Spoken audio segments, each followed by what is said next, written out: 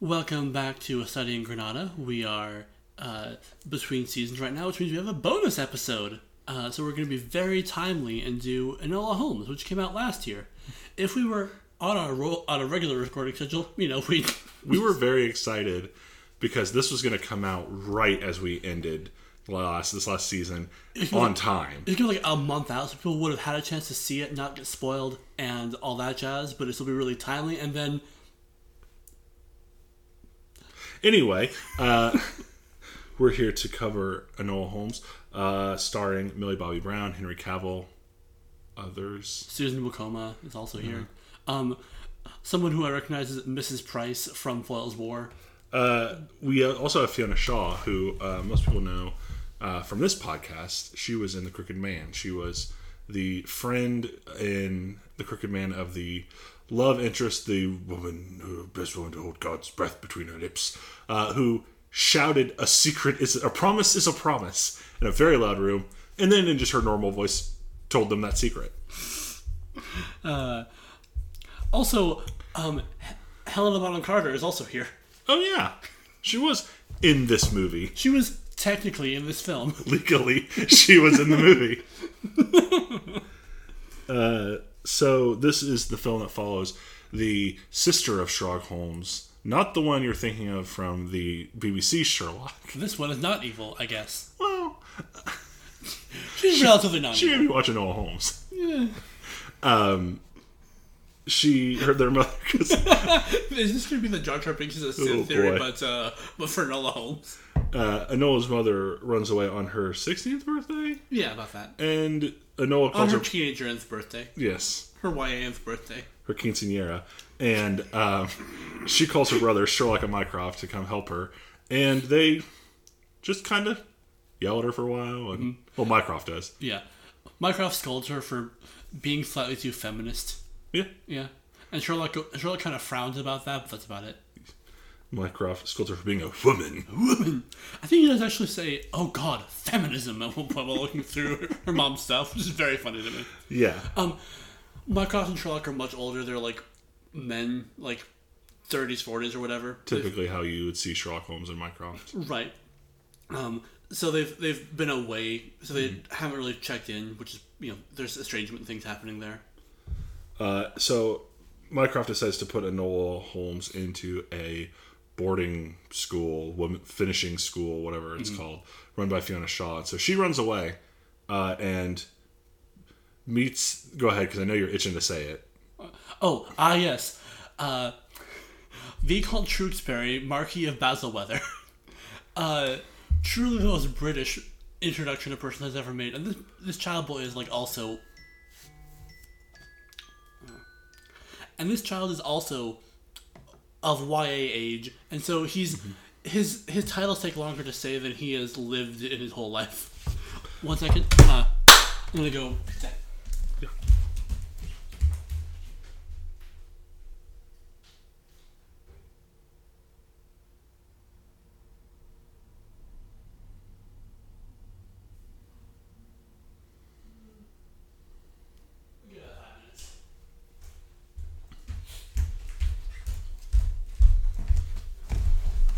So that I don't forget.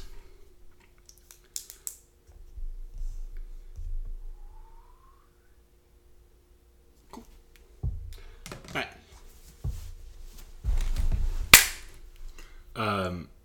Where was I? So she meets the Viscount Tewkesbury of Basilweather. I don't care as much as Jackson does. That's fair. Who is fleeing his home. They jump off a train to escape Owen from Torchwood. They make it to London, where she strikes off on her own to find her mother. Plot continues to happen. Sherlock is around at some point as well. She saves Basil Tewkesbury from being killed. It's fine. Yeah, it's a lot of running around things, a lot of solving of mystery things. Not a lot of solving of mystery things, I don't think. I mean, she is technically doing things that are solving a mystery, but it is less of the kind of precise go to a person, talk to them, gather clues, eliminate suspects thing, and more throw yourself into a situation where the problem is happening until you learn something about it, and someone tries to kill you and you have to go to a new situation kind of thing. She's solving it by the transitive property. Yeah. I am doing this. I happen to learn about a mystery clue. There are some stuff. Like, she disguised herself as a widow, a 16-year-old widow, to ask questions of the other people at Basil Weather. It's the Victorian era. Yeah, I guess. Eek. You're right. That's what makes it scary. The amount of times she also approaches a man in this movie is like, change clothes with me. Is very funny to me. Yeah. And for more and more spurious reasons, like occasionally this is a quick way to have a disguise that I need. Sometimes it's just, I feel like taking this man's clothes. I'm working through some gender stuff. She ultimately saves the Viscount Tewkesbury of Basil Weather from being murdered. They kiss. And then she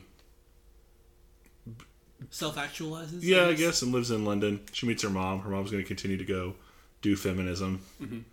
She now lives alone at 16 in London. Yeah.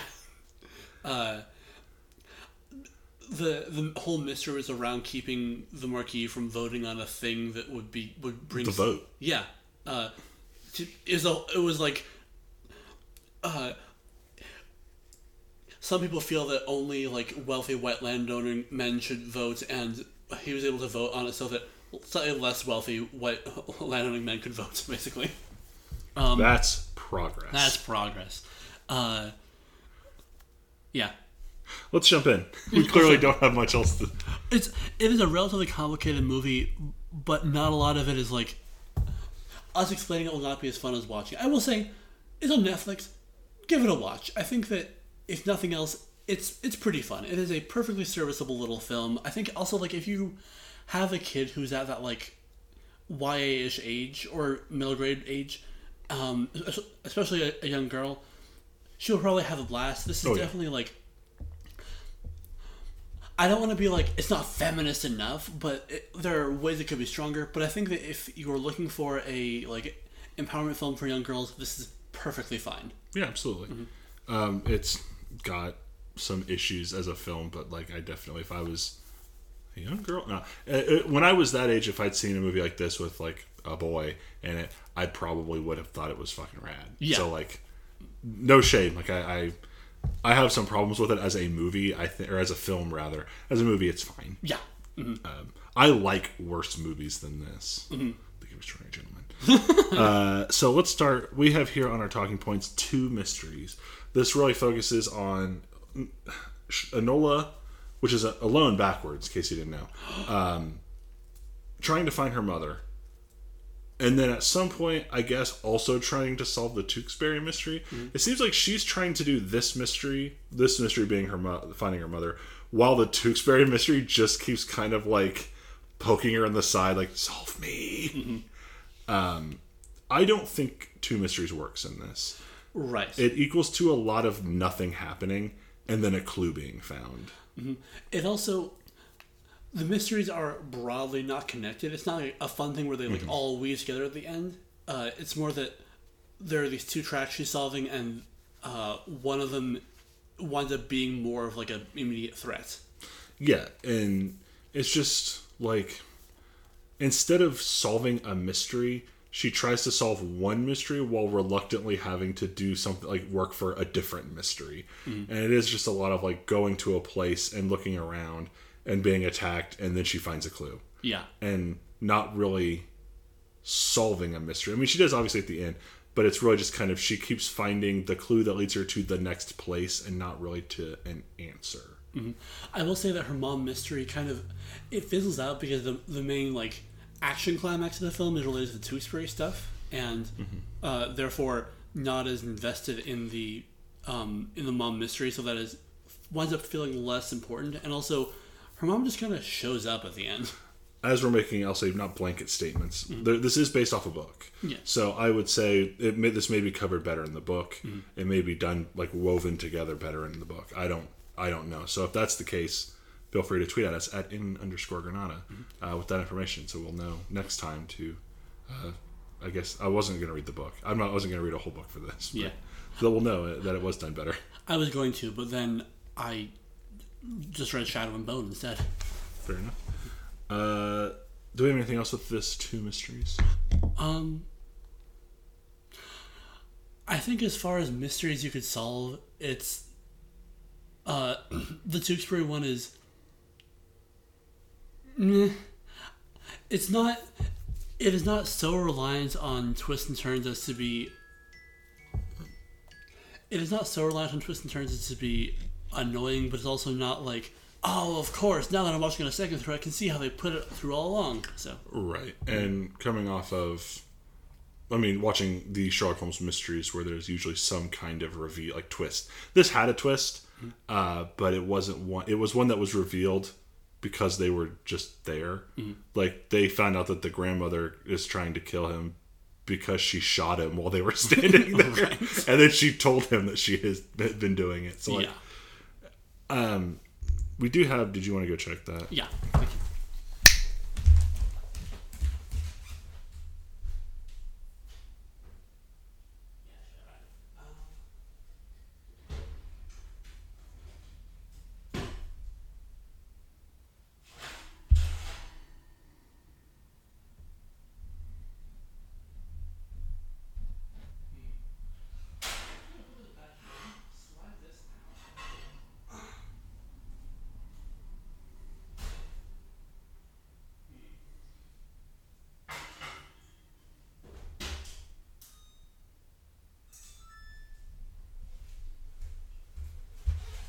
Yeah, it's not as done as I thought it was. I'll do another, 10. Okay. Maybe I misread the instructions. Who knows? Alright. It's adventure cooking. So next, let's go ahead and talk. I see you made a note here. A Kung Fu Too Far. Yeah, so... Susan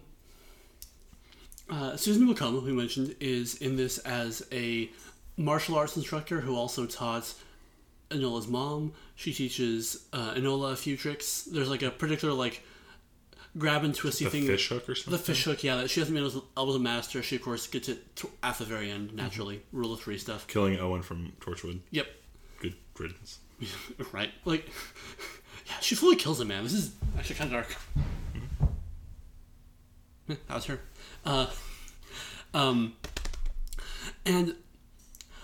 And this isn't me being like, this is ahistorical or whatever, but the martial arts stuff, the black woman running a not particularly secret martial arts dojo above a tea shop, it feels like it, how do I put this? For me, it felt like she was a character from the book or books that recurs, and so they put her in here because that's just a lot of specific, I'll say shticks, I guess, to put on top of each other. Like how Irene Adler shows up in everything now in some form because she's a named character in the series that people like. I wonder if this character was like that as well. I don't know if that's what you're trying to... That might also be it. Verbalize. This character feels incredibly vibrant and a little larger than life, but also I feel like she's written in this way that is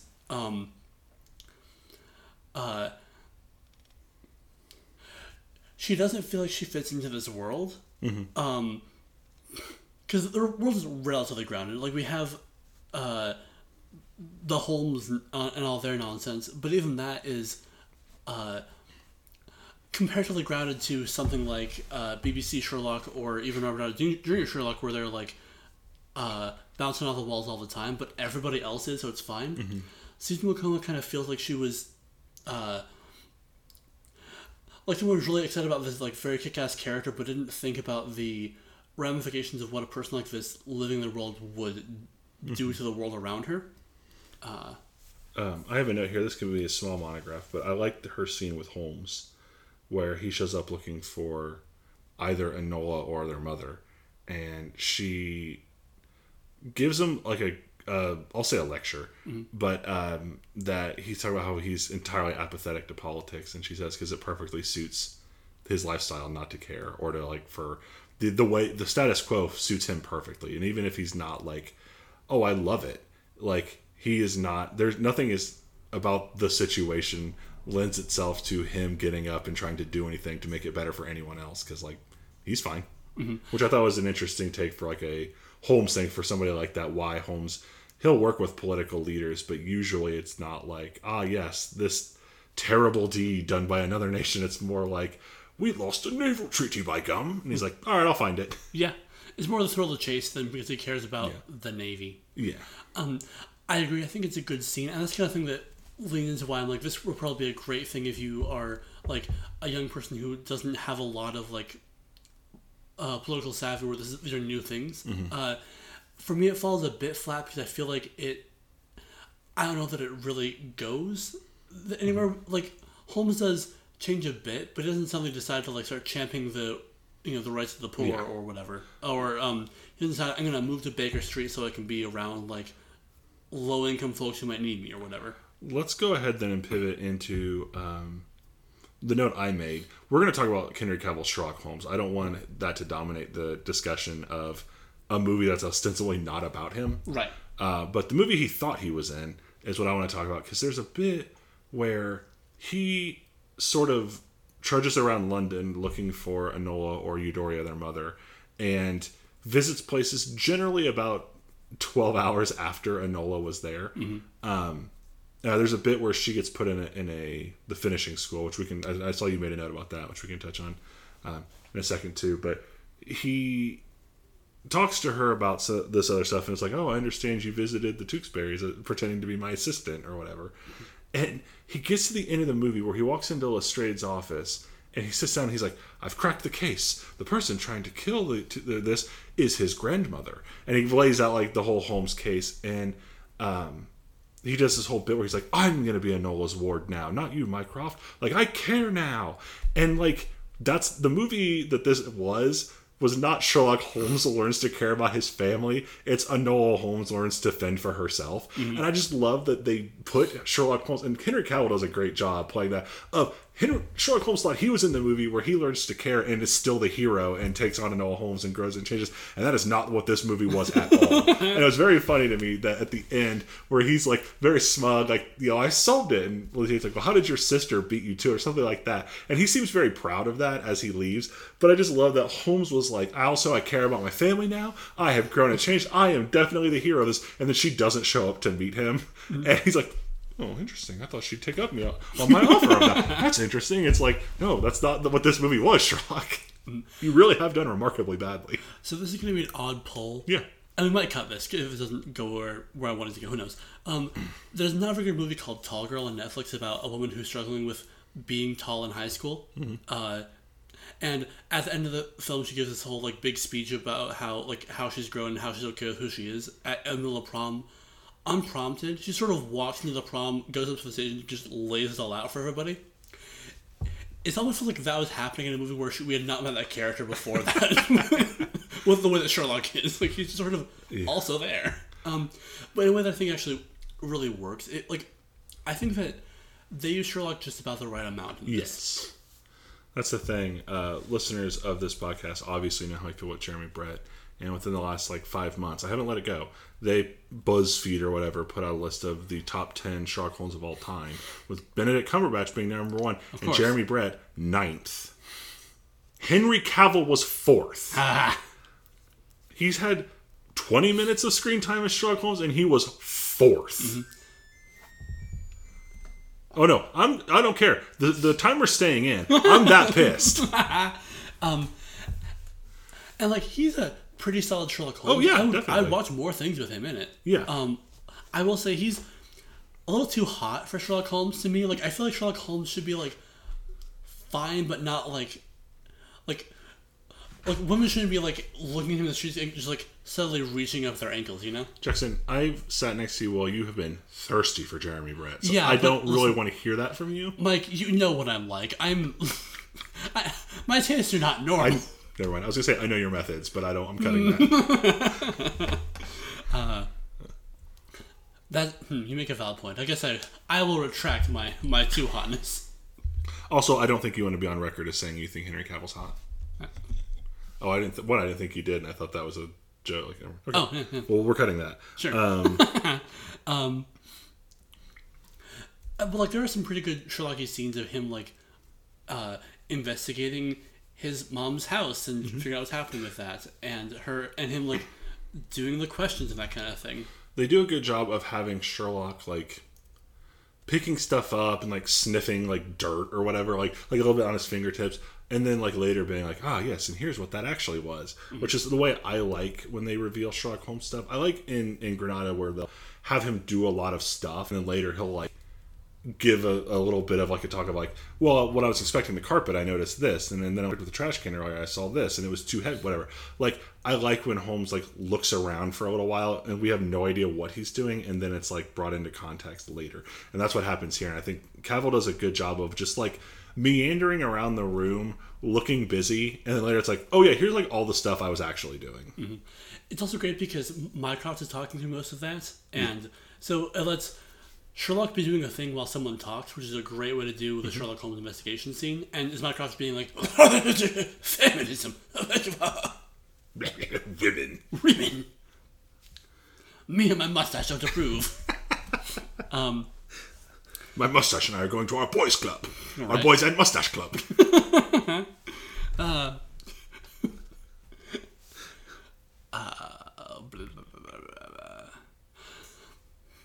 Do you want to talk about the fourth wall breaks? Yeah, so this movie, I think because it's based off a book, and I haven't read it, so I don't know what like tense the book is in. My guess is that it's probably there's a lot of first person in the book, and I think that they were trying to mirror that by having Enola like talk to the camera a lot, and it wasn't awful. The times that they chose to use it, a lot of times were more for a lot of the fourth wall exposition felt like, wow, pretty crazy situation, right? Yeah, that's me. I bet you're wondering how I got myself into this mess. Mm-hmm. It really felt a lot like that, and it wasn't anything like revealing about the character or anything. I'm going to use a weird pull now. Sure. It's like in Lizzie McGuire, where there's the animated Lizzie McGuire, and it's usually what? Her inner goddess, yeah. Yeah, it's usually used for an effect where she'll like say something like, no, I'm not sad, and then like the enemy will be like, I'm not sad, as like she's like a bucket of water dumped on her, or to prove like, oh no, she's like crying. It's or that's the kind of thing I think that they should have done if they're doing the fourth wall breaks for something like this, but also like it's not that egregious. It's just more something I wasn't a fan of. Mm-hmm. Some of them are kind of Enola being precocious in a humorous way that didn't always land, and I think if they'd done it maybe 40% less would have been stronger. I think using it for her being precocious a lot, like she'll say one thing to somebody and they kind of look at the camera and like shake her head. Oh my god! Yeah. Go ahead if you need to. I'll let you finish your thought on it. If she was like being precocious and then like looked at the camera and kind of like shook her head like, no, that's not true. Like we're seeing inside. And then one time she like says something like, oh, I'm so scared. And then like looks at the camera and is like clearly terrified of her. That would have been a really good use of fourth wall breaks. Like the inner like using, oh no, we don't believe that because of the way she always like looks at the camera. This time she looks at like, oh, see, she's not scared. And then she like is scared. Would have been a good way to use fourth wall breaks as well. But so it's just kind of like running commentary. It was really just book exposition, which again, that's fine. It just didn't work for me. Yeah. There was a bit, I can't remember exactly what happens, but some characters being just entirely too British, and she just like glances at the screen like, what the fuck is this? And like, bits like that are very funny to me. Yeah. It's when it's a little more subtle that it really works. For sure. Speaking of subtle, I forgot to put this as a talking point, I actually really like the Enola Tewksbury romance. Like, I think it actually, like, it works pretty well. They are a, like, I say a cute couple, it feels weird because they're, like, children, but, like, as far as, like, young teens having a romance thing goes, it actually works pretty well. It doesn't feel forced the way that, like, this sometimes can in YA stuff. Yeah, and there is a lot of just, like, they give each other cute looks, and they're like, don't look at me like that. Which I like that. I like the Enola Holmes. There's a bit where they're in her room because she saved his life or whatever, and she's like, she turns and she's like, you have to stop looking at me like that. And it was very cute. It was, I don't know, it was actually pretty cute. I agree. Like, I also don't ship children, but yeah. It feels weird for me, a nearly 30 person. For the record, this podcast does not ship children. Right. Anyway. But also thinks that teenagers should have the space to figure all that stuff out. Ew, no. You have written down a school too far. I think we breezed past that. Yeah. It's a minor thing. I feel like a thing that was like longer in the books and they just had to leave it in for whatever reason. During the kind of inevitable, it's the end of the second act, something bad has happened, and the character's at her lowest points and moments. Enola gets finally shipped off to finish school, and we kind of just plot cul-de-sac there for about 10 minutes and then leave. That leads to the moment that I was laughing at maybe the most. The moment I was laughing at leads up to, rather. And it's where she's in the handsome carriage with Mycroft. And he's like, you didn't give our name, did you? Or whatever. She's like, no, just let me out and I won't ever use your name. Like, I don't even want to be associated with you. And he goes like, you are my ward. Like, and she immediately starts full face crying, but in the way, they're like, why are you yelling at me? And it was to me, it was the funniest. Like, she is just shit talking this dude to his face, and when he like gets angry about it, she immediately starts this like, oh my god, why are you yelling? Crying. And like, I'm not standing up for Mycroft. I'm just like, it was very funny that she's just openly talking shit right to his face, and when he gets angry about it, immediately the most like full facial, oh my god, cry was very fucking funny to me. Mm-hmm. But yeah, I get what the school thing is doing. We need to have her be away from the story for a bit while some other pieces are moving while she's not there. It's a whole new location, and it isn't. I don't know if it does enough. I agree. Like I think it would have been a lot stronger. She was hiding out with Susan Wacoma's character for a bit. Like, bring that character back, let her talk about some stuff, learn some. Or she tries to go hide with her, and that like dojo's abandoned. Like, because of whatever the Eudora plan is. It's like she doesn't know anybody here. Mm-hmm. Yeah. Well, the last thing I have that I want to talk about, well, I think will lead nicely into monographs because it's not a big thing. I wrote down the Eudoria / Tewksbury Mysteries, which is my new show coming to Disney Plus. But what I liked was that these were both styles. Sorry. Really? Pizza.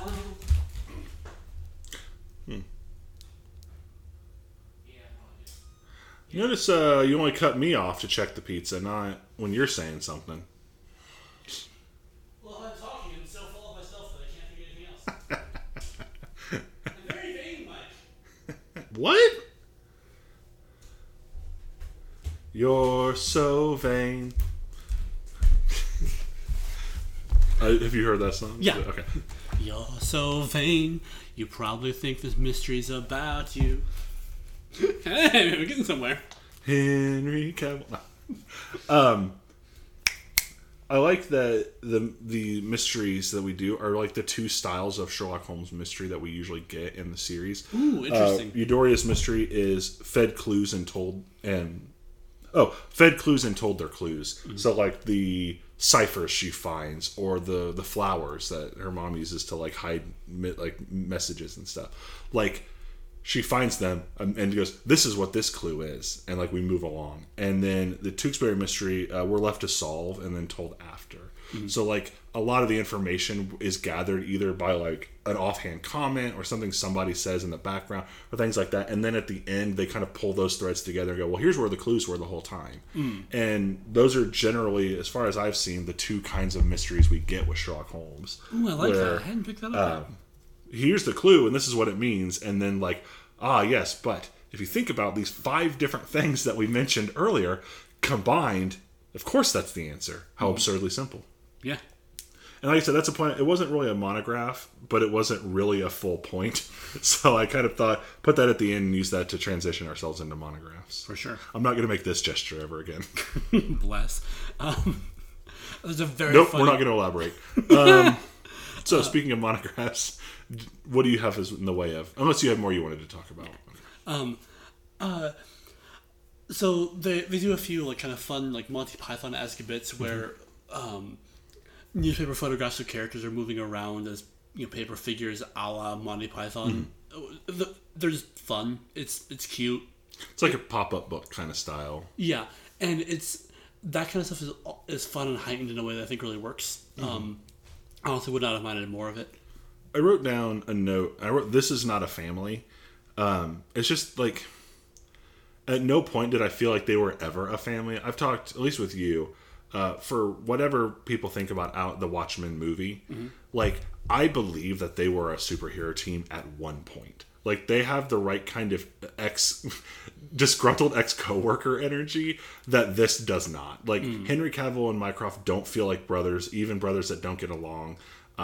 None of them feel particularly like a sibling, even if it's an overbearing or apathetic sibling. Like, this was not a good chemistry necessarily. Yeah. For what they were trying to do with the story, I think. But that's not really on anybody in particular. It just, they didn't click. And it can be hard to make that happen when you're, like flying into a place, you do a thing and you leave. And it's more okay when it's like the older brothers and Enola, because they're supposed to have been separated for a decade at least. But the brothers should have had more going on, and they felt it isn't quite there. I feel like there should still be a vibe between the brothers and Enola that, like, they are related. What I'm talking about is a very, like, ethereal quality. So I don't really know how to put it in words. Like, it just feels like she is talking to two men.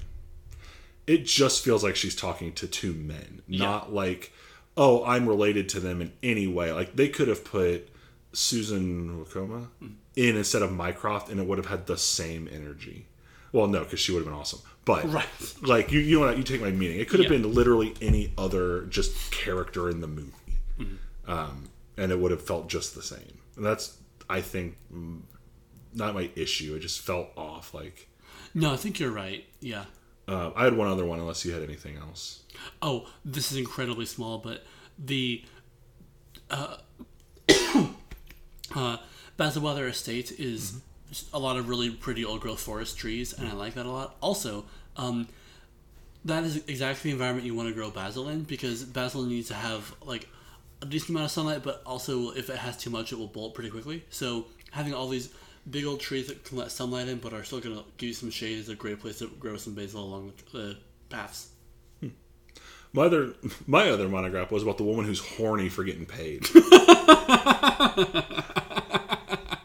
I was going to talk about, speaking of growing basil or something like that, but there's a woman in this who Enola first meets when she goes to buy a dress and, of course, and all this stuff to hide out in society as a society woman.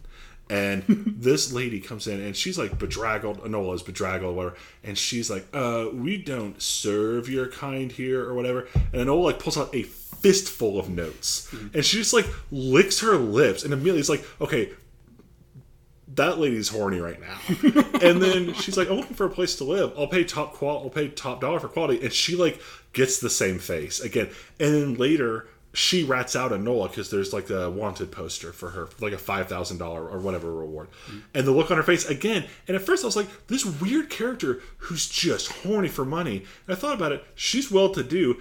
Every time we see her, it's the thought of getting paid seems to make her horny. Not getting laid.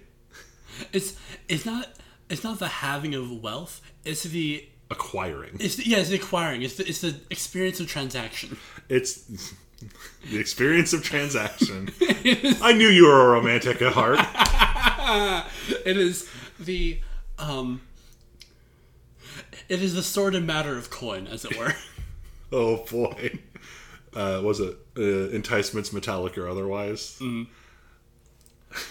Well, a truly Ferengian sensuality. Everyone understands that reference. Or do we want to go into a must clash for this episode? I mean, I'm pretty sure there's three people. It's Mycroft, the Tewksbury's uncle, and Lestrade. Also, the Tewksbury's uncle is TM'd band name, or I don't know, fantasy novel or something here in _Granada. That's also our production company name now, apparently. I guess I'll allow it. And Lestrade, I think, is the third facial hair. Yeah. Do we want to do a must clash? Do we on a bonus episode? It's been so long, gang. I think we shouldn't enter into the main competition. Oh no, I know this is like the. Let's pull up some characters out of canon, I guess. I don't know what you'd call it.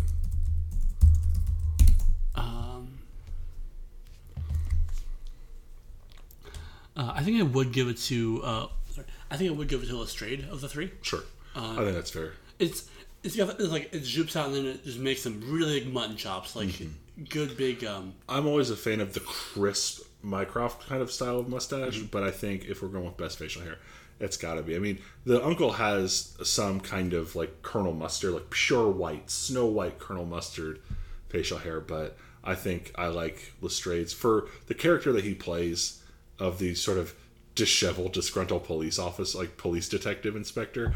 I think that also with the mutton chops, there's also a lot of like scraggly like whiskers and stuff around the mutton chops that I think is a good look. Yeah, I'm checking one thing real fast. We can't give it to Helena Bonham Carter.